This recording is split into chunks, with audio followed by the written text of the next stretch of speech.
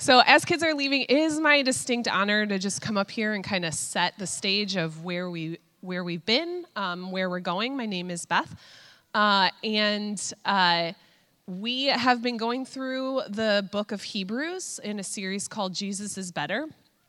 Last week, Neil actually came and spoke on something not in Hebrews. He just threw it out the window and was like, you know what, I've got another word, and I love that. I love that our speaking pastors are flexible and open to what the Spirit is doing. And so he spoke on Jesus' love. And you kind of would think I don't know. Like me, you might be like, love. So soft and squishy and cuddly. And point number 2 was love is restorative confrontation. So it was a fiery message, guys. And I really encourage you to listen to it and get after the heart of God. But today, we are continuing our series in Hebrews. Woodall is coming up, and he's going to be talking about a better heart. So I'll give it over to him. Well, as I said earlier, my name is Tony, one of the preachers here. Welcome to the Edge Church. We really want you to feel welcome. We're just a big family, amen? We're just a big family. We got lots of kids. We got lots of things going on. If you got to get up, if you got to move around, if you got to attend to something else, it's not a big deal. We're just here as a family sharing in the Word of God. Continue, as Beth said, I'm going to continue in the book of Hebrews.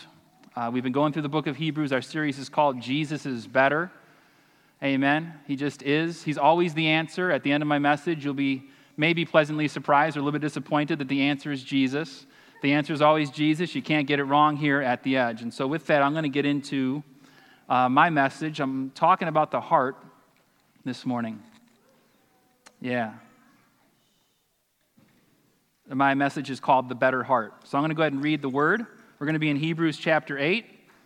I specifically am reading a portion that's out of the prophet Jeremiah, and that starts in verse 7.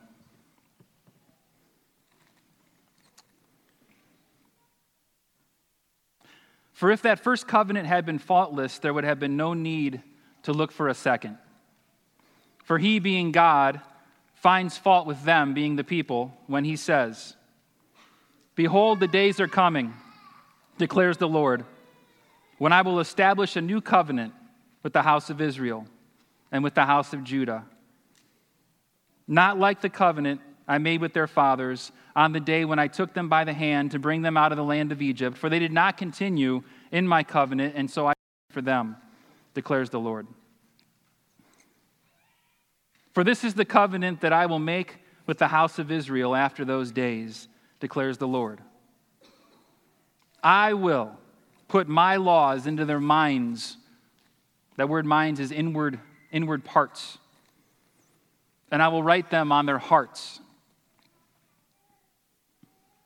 And I will be their God, and they shall be my people.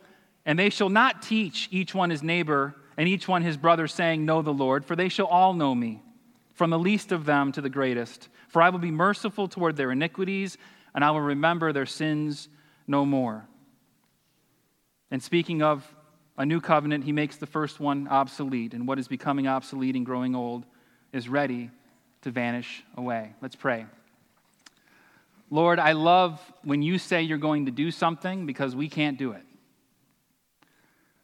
Lord, somehow, some way, you call upon people to talk about your work in people, and somehow, some way, you use that to do what only you can do. Heavenly Father, we thank you for this awesome celebratory morning. We thank you for the kids that have been dedicated, Lord. And even as we dedicate them, and even as we, in faith, stand up on stage and say that we're going to be there for them and we're going to cherish them and raise them up in the Lord, we know that ultimately you're the one that touches their heart. So, Lord, we pray for the hearts of the kids dedicated today. We pray, Lord, that what we've done in the natural through faith, you supernaturally do in the works of those little hearts today. And, Lord, we pray for every heart here, Lord. The heart is your secret place. The heart is your domain. The heart is your exclusive real estate. Lord, we pray that you do what you say you do. And we agree with what you want to do. You speak to the heart, and you write your will on our heart in a way that enables us to love you and to follow you. So, Lord, we thank you for that sovereign, grace-based work, and we just come to you believing that you want to move as you say you do move. And, Lord, we just trust you with this word. and the rest of this morning in Jesus' awesome name. Amen. I remember this was some years ago. I was invited to preach at a church called Naperville Christian Church. Any NCCers in here? Can you get woo woo? Woo, that's right. They are a formidable crew. They are, you can tell. They're ready for war. I brought up their name, and we're going to see what I say. No, but I was asked to come and preach at the church. Their pastor at the time, Neil Shorey, ladies and gentlemen. Neil was, he was tied up in something legally. I can't say anything else about that, but he was good. He was not the one in trouble, and so I'll just leave it at that. But he was tied up in something. I just realized I can't really say much about. Anyway, Neil's good. He's right there. He's fine. But he was tied up as a part of something. Anyway, so moving on, but he's right there. He didn't go to jail. He's fine. So anyway, just trust me, he's a good guy. But yeah, that's right. But he needed some help in that time, and so I would go, and Steve would go, and other people would go and preach, and they invited me to preach, and we were going through the Beatitudes, and I was going to preach on the Beatitude that says, "Blessed are they who are pure in heart, for they will see God." And now, ironically, I used to drive right by Naperville Christian Church. It's on 75th. I used to drive right by it on the way to work every day, and so you couldn't get away from the fact that you were going to preach there soon. And so I was driving down the street, and I drove by it one morning on the way to work, and I said, "Lord, why do you care about the heart so much?" You know, and I just was kind of asking very nonchalantly. I wasn't like in super prayer mode. You know, some people in their cars are like, "Lord, speak." I was just like, "Why do you care so much?" And then I was thinking about what I was going to eat for breakfast, and he spoke. He spoke to me. And he said, Tony, not Lord. He said, Tony, Lord was speaking to me. Let's just recover everything here. Neil's fine. He's okay. And I'm not God. Okay, so moving on. Woo. And he said to me, Tony, I'm obsessed about the heart because it's the place where I alone dwell. Proverbs 25:3 states that as high as the heights are for the heavens and as deep as are the oceans, so also the heart of a king is unsearchable, but not to the Lord. In Jeremiah 17:10, we read that the Lord says and boasts of himself, "I, the Lord, search the heart and test the mind." There is a recorded prayer of Solomon, the second king of Israel, the wisest man who ever lived. It's in 1 Kings chapter 8. You can read the whole thing. But in the midst of that prayer that he prays after he is being made king, he says in verse 39, he just declares this about God. He says, "For you and you only know the hearts of all the children of mankind."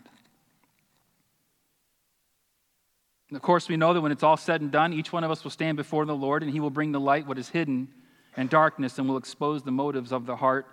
In Psalms 44:21, it says that the Lord knows the secrets of the heart. The heart is God's exclusive real estate in each heart. Amen? God obsesses about the heart. He's not like us. He's not taken in by words. He's not taken in by actions. He's just all about the heart. We know that story when Samuel was going to anoint the next king of Israel after Saul, and he was going to anoint the next, Solomon was the second king. Solomon was the third king. David was the second king. When Samuel went to anoint David, he was looking for the future king, and they brought some people before Samuel, and Samuel saw someone who was tall and handsome, and he was looking pretty good, and Samuel said, "Surely this is the future king," and God said to him, "No, man looks at the outward appearance, but the Lord looks at the heart."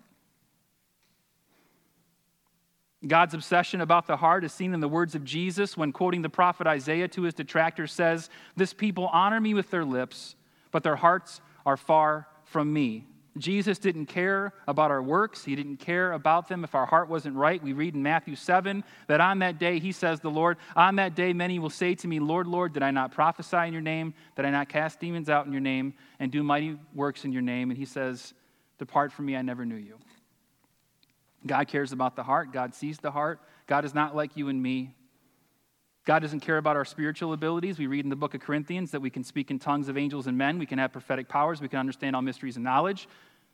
But if we even have great faith to move mountains and we give away all we have to the poor and give up our body to be burned, we can do all of that and not have love. And of course, love comes from the heart. God's obsessed with the heart is what I'm saying this morning. We see this obsession very clearly in 2 Chronicles 16:9. It says, "For the eyes of the Lord run to and fro throughout the whole earth to give strong support to those whose heart is blameless toward him."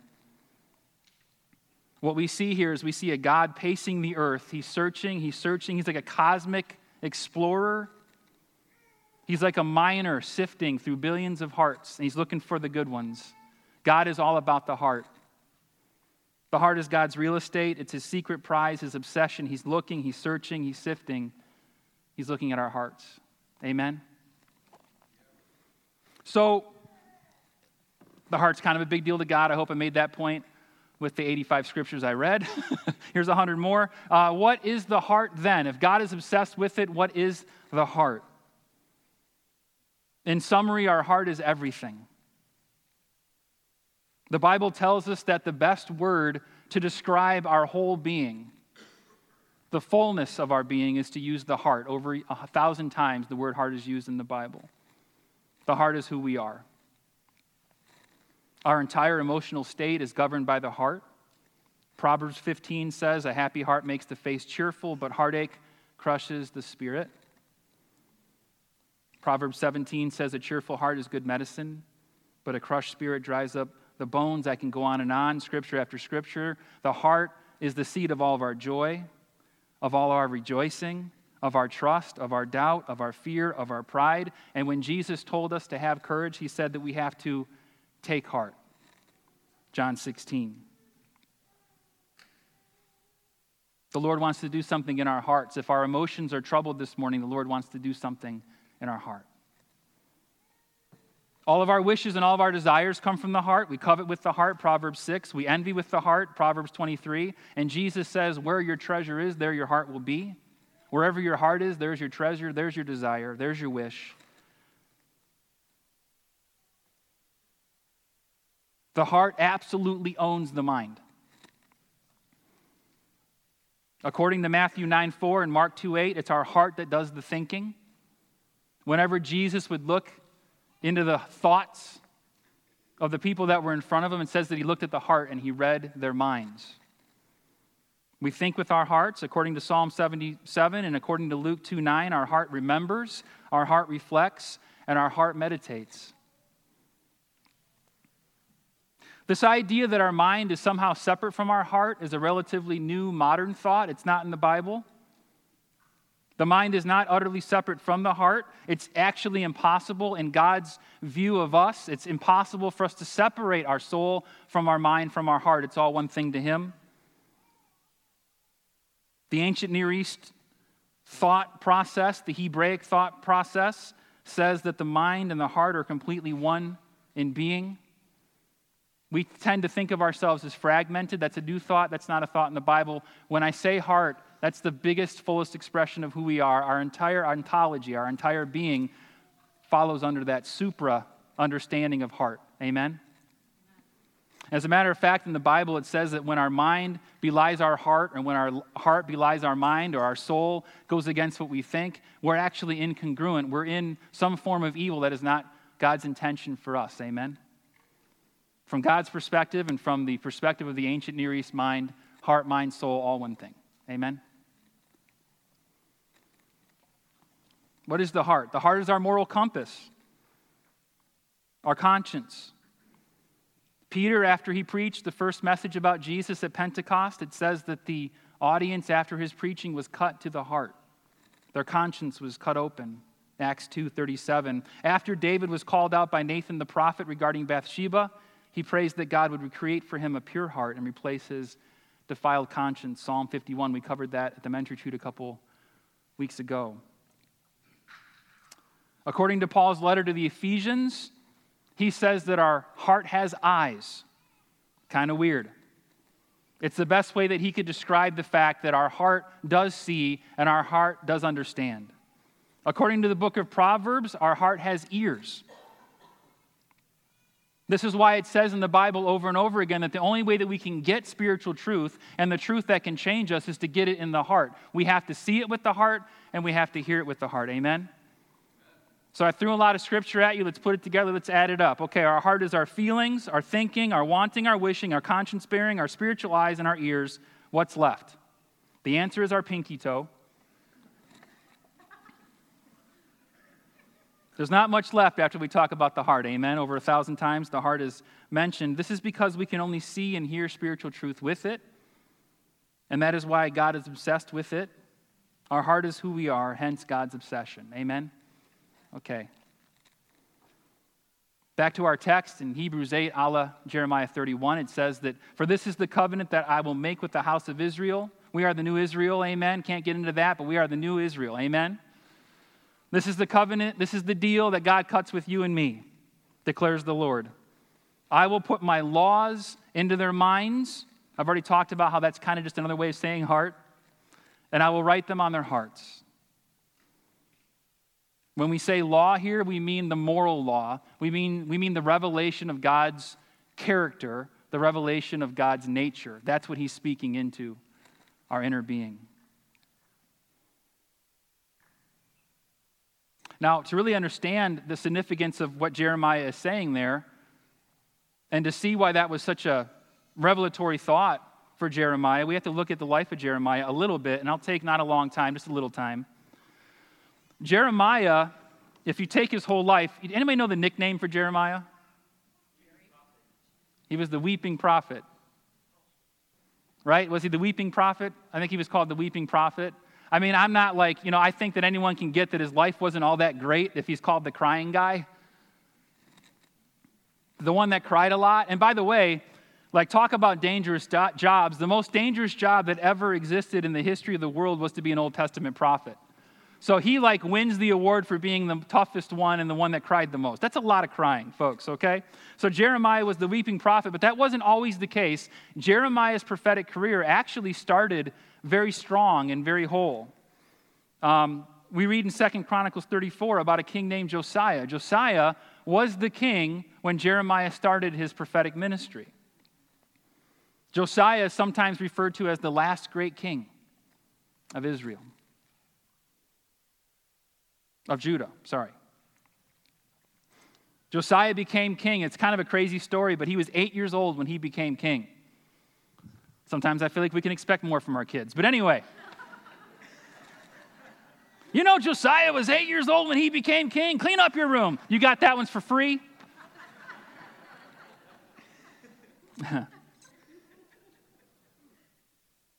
They were looking to kill him, and instead they made him king. He became king at 8 years old, and lo and behold, he became a man after God's own heart, just like his father David. And at age 25, he decided to rebuild the temple. What's really cool about that is in that restoration effort, he found the book of the law. And so he found someone to read it to him and to interpret it to him and to help him understand it. And as he read it, he was struck to the heart. And he brought the people together, and he had that law read for all the leaders. And because he was king, that law became the law of the land. The moral law became the civil law. It says that he went on to renew the old covenant between God and the people. It says that he went on to destroy idol worship throughout all the land. It says that he went on to do away with the exploitation of the poor and the needy and the vulnerable. And for many decades, Josiah was king, and he was a good one. And that's how Jeremiah started his ministry. Unfortunately, Josiah decided to pick a fight with Egypt. God didn't want him to, and he stepped outside of God's will, and he got killed in battle. But Jeremiah started out strong. He had a godly king. He had the civil law on his side. He had a holiness movement on his side, and all the people were being instructed in the law and the way that they should go, but it wasn't enough. The whole thing fell apart as soon as Josiah was killed. So the rest of the story of Jeremiah is a story that is not good. It's one of a city being destroyed, of a temple being destroyed, and of a people being exiled into a pagan land. And so Jeremiah is saying that there will come a time where God is going to write his law on the hearts of everyone is a big thing to be saying in the midst of his life, because when it's all said and done, when it's all about a leader, folks, when we build our whole hope and our whole strategy for change, for social change on a leader or on the law, what happens when that leader changes out and when that law changes out? Amen? When it's all about the leader, what happens? When it's all about the law, what happens when those leaders and those laws change? God has a different idea for social change. We read further in our text from Jeremiah 31 and found in Hebrews 8. It says, "And they shall not teach each one his neighbor, and each one his brother or sister, saying, Know the Lord, for they shall know me, from the least of them to the greatest." And what we see here is that this is how God wants to move in the world in the new covenant. This is a calling on us saints. God is going to do it one heart at a time. He's going to take a heart, an individual heart. He's going to speak to it, make it come alive, regeneration we call it, and he's going to make that person become a beacon of light in their own heart. It's a grassroots campaign. It's a heart-to-heart thing. Contrary, this is how the world moves. We get a leader, we give them power, we enact laws, we force it on the people. Rinse, lather, repeat. I don't know if you feel like you're doing good with your guy or your girl who's in office, or if you're doing bad, but don't worry, it'll come around one way or the other, top or down. Because when we change it out, if we don't have heart change, if we don't have grassroots change in the people, it matters not. I'm just being honest. I feel like we got caught up a couple years ago in a certain election. I feel like the church took their eyes off of what God wants to do in the hearts of man and women. I think we sometimes forget where we come from and how God moves. We are not a political staple for a certain party. We are not a rallying point for the left or the right. We are the children of the new covenant. We are called to be obsessed about what God is obsessed about, the individual hearts of men and women. We need to get back to this humble thought. At the end of the day, what we do here, these gatherings and this extended family is what's going to change the world. Amen? Okay. We must understand that new laws, new leaders, new social programs, wealth distribution paradigms, socioeconomic enlightenments, in and of themselves are not going to fix it, because none of this gets to the heart of the real issue, the dead and dark heart of humanity. And Jeremiah went from the height of heights in the history of Israel to the low of lows because he saw something that God was going to do in the future. God was going to write his own law, his own character on his people.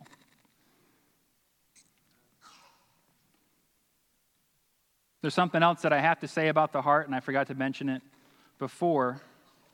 Besides the heart being everything and the heart being the only thing, the heart is dead and dark and lost without the regenerative power of God. Amen? We read in that same prophet, Jeremiah 17:9, we read that the human heart is deceitful above all things. We read in Proverbs 22:15 that our hearts are foolish from childhood.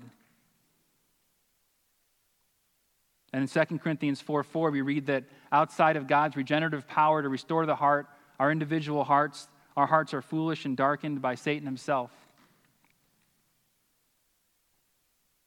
And so what I'm saying is not a light thing, it's kind of a heavy thing, but I think we can take it in this morning by the grace of God that the thing that God wants to do, the thing that God said he was going to do, and the thing that he is doing today is that he is going to work in, and he is going to regenerate, and he is going to restore the human heart of each individual who will turn his heart toward them. Amen? I wish I had some smarter things to say. I wish I had some more interesting angles to take, but the bottom line is that until the heart, the very center of our being, the very fullness of our being is changed to actually receive and to love the Word of God and the ways of God, we will not change. We can do outward things, we can change laws, we can change leaders, we can try to get the flesh to act right, but ultimately it has to be God moving on the inside. Amen? So God said he's going to do it. One of the weird things about being in ministry and working in a church and helping a church to grow is that you realize that it's really not about you and that you really can't make what God wants to do happen, but somehow you have to get up and talk about it anyway. And so it's just a weird thing. And we were talking this morning that like if like the salvation of humanity is the thing that we're going for, I wouldn't have outsourced it to the church. But God does. Somehow, some way, he uses prophets and he uses teachers and preachers and worship leaders and people serving in church and people gathering around their covenant family to talk and to just narrate what God's doing in their lives. He uses all of it to bring about that heart change that he wants to see. And sometimes we can feel like we're the ones that are making it happen, but this morning I can tell you that no one up here thinks that we're the ones that are making it happen. The word that we got this morning and the visual that we got this morning is that we were just walking before Jesus, and we were just picking up the stones and picking up the big stones and the small stones and getting them out of the way. And some of us were picking up stones and getting them out of the way, and others of them were rolling out this red carpet, and others of us were inviting Jesus to walk his way from his kingdom to the hearts of men and women. And so you have to understand, people, and all the folks who are visiting today, that church is not a place where we figured it out. Church is a place where we clean streets and roll out carpets for Jesus to get to the hearts of people. Amen? That's all we can do. And so with that, I got one more point, but I can't really preach it well because it's not going to work. And so I want to bring the worship team up. How about that? That's also something else that we do, is we also take the hard part and give it to the worship team. That's okay. You guys are happy that I'm almost over. It's like, man, that's a quick word. Yeah, woo, fast word. Boom, boom, boom. Here we go. So this next, we joke and we jest and we say that we can't make happen what God wants to do. We can set the road straight. We can make the path straight for the Lord, right? That's what we can do.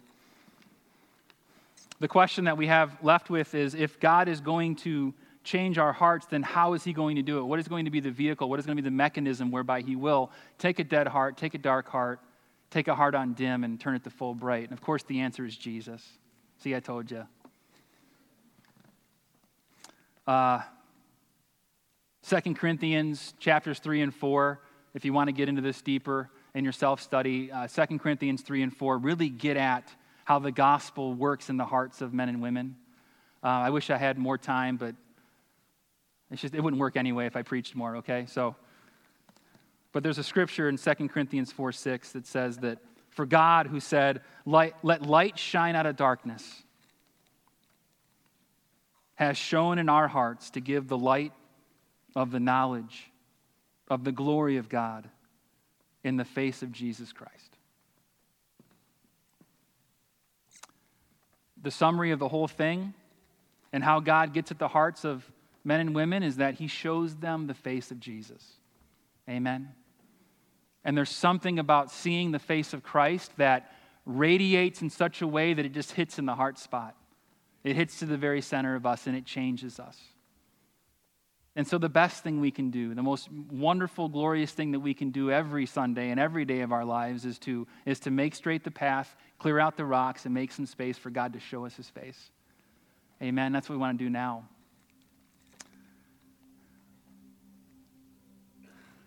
Corey and I have been doing ministry together for a long time. We've been doing this for a while. We call it the 1-2 punch. You know what I'm saying? And sometimes what happens is that God just aligns it in such a way that I get to get up and talk about God, and the worship team gets to lead us there. So we're going to be singing a song called Beautiful Name. What a beautiful name it is.